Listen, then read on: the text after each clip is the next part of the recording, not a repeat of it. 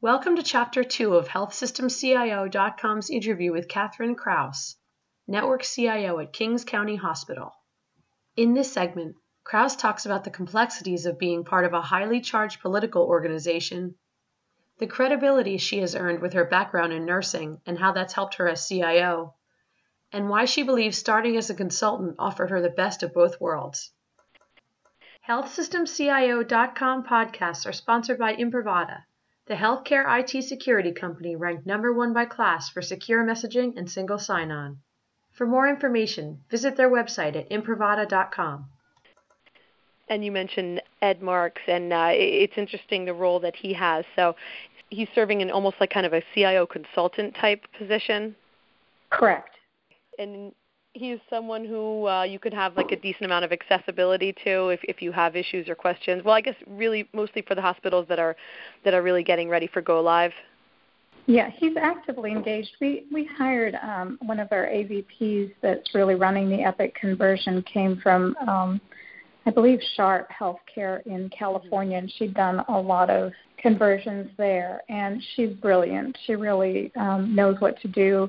You know, one of the challenges with being a political machine in that we report to the New York City mayor. Every cycle of political change changes some of what happens at the health and hospitals level. And so we are looking at a new mayoral election next year. So things are again, changing.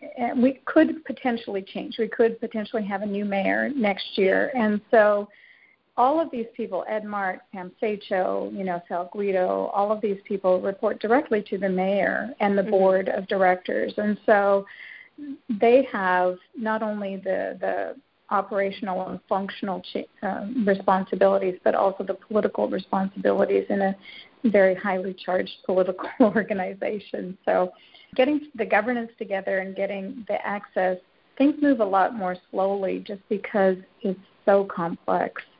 Oh, yeah. Yeah, that's a really unique situation. I don't have to tell you. And even the fact of just being a public health system, I think people see the size of, NYC Health and Hospitals and really, equate it to other large health systems. But this is a whole different animal, it sounds like. Sure. It's, I've worked in the for-profit and not-for-profit sector for many years. This is my first role as a public hospital system employee, and I've discovered that it's much more complex than anything I've worked in before, and things move much more slowly. I'm used to doing rapid cycle conversions in my consulting roles, and it's just very different here. Yeah, I can imagine. So as far as some of the other initiatives on your plate, what is your strategy with patient engagement? And you mentioned before that you have a very diverse population, and I'm sure that's true in a lot of different ways. So what's been the strategy for trying to engage with the patients?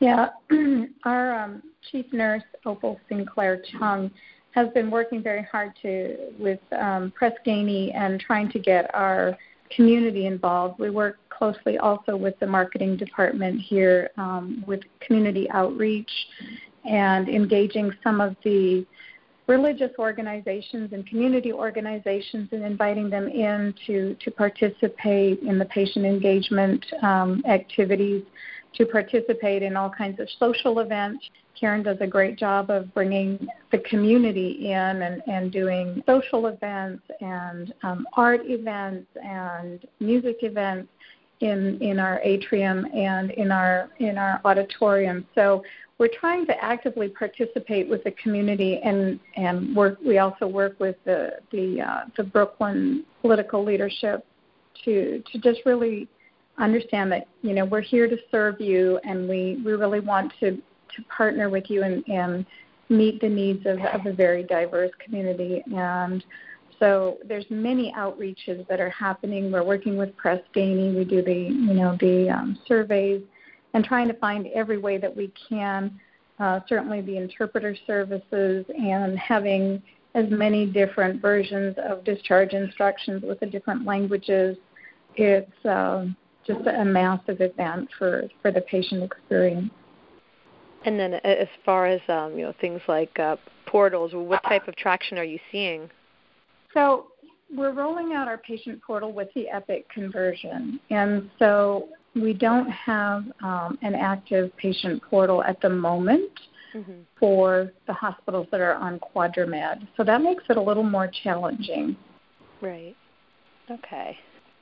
I imagine that the challenge is not quite being in a holding pattern, but knowing that that there are so many things that are going to change down the line. And so right now, really, what are some of your biggest focuses from an IT standpoint? Yeah, we're really trying to, as an organization, trying to standardize, our technology platforms, moving to a vendor-neutral archive for our PACS imaging, making sure that as we move to this shared services model, we have a project intake process where we bring all of our local projects to the corporate offices and have the architecture and the security reviewed and that kind of visibility. And so that's where we make the decision: is this a product that we're going to roll out to all the facilities, or are we going to go with a different standard because of some compelling reason at a facility?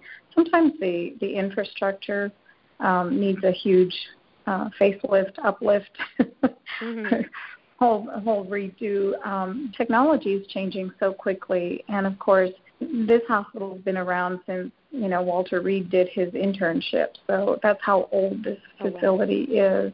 Yeah. And so the infrastructure is changing. I mean, it just is. And so we're doing a lot of those infrastructure upgrades and looking to standardize a lot of the different clinical systems in the niche areas. We have a new Varian linear accelerator for doing the image-guided radiotherapy. We're trying to expand our cardiology services, and we bring in residents and interns from all over the world. We have a very robust dental program.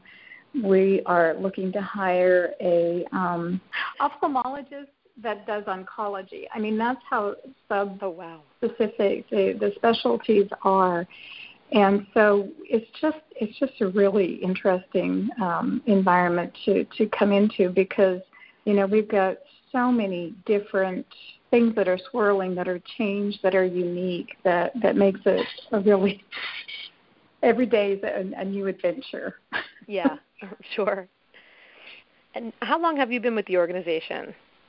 Well, I just officially converted into a formal employee. I started last November as a consultant, and knowing full well that I would be converted into a permanent employee. So I've been here almost a year now.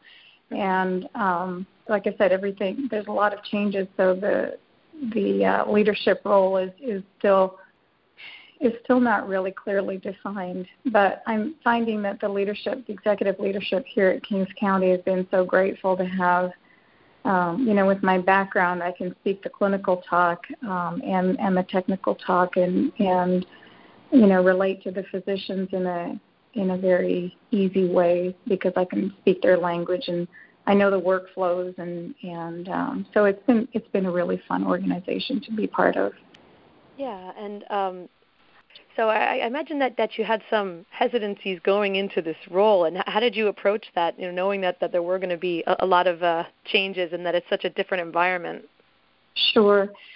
Having spent a good part of my career as a consultant, you're always looking for that next place to make a huge difference. And so coming in as a consultant, I think, was a good thing, because then that had I been here 6 months and really hated it, I could still stay in my consulting capacity and move on once they found a replacement for me. So it was, I actually got to test drive the job before I actually got hired into it.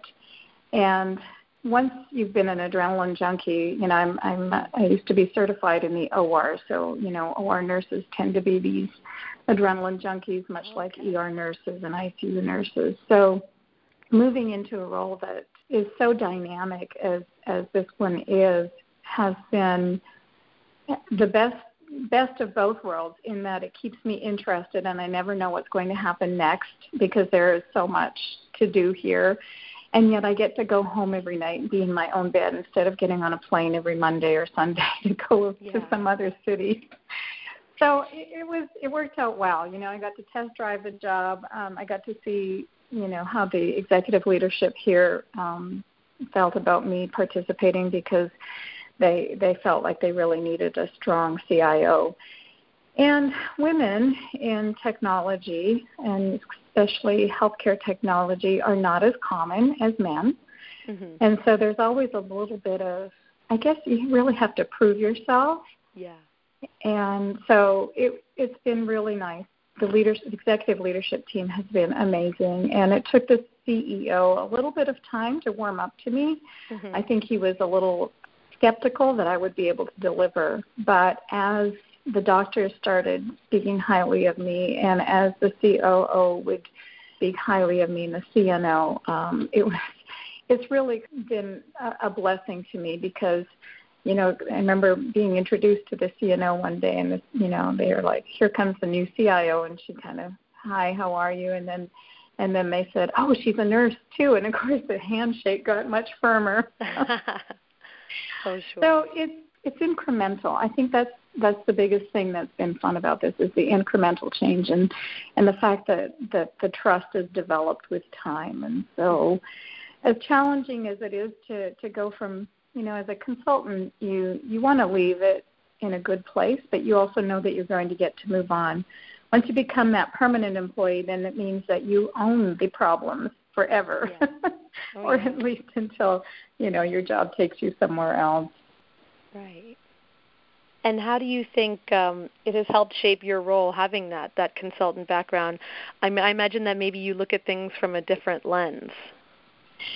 One of the things that I've found here is that there are many employees that have been here, tenured employees. My oldest employee right now is 84 years old and has been with Health and Hospitals for 40 years.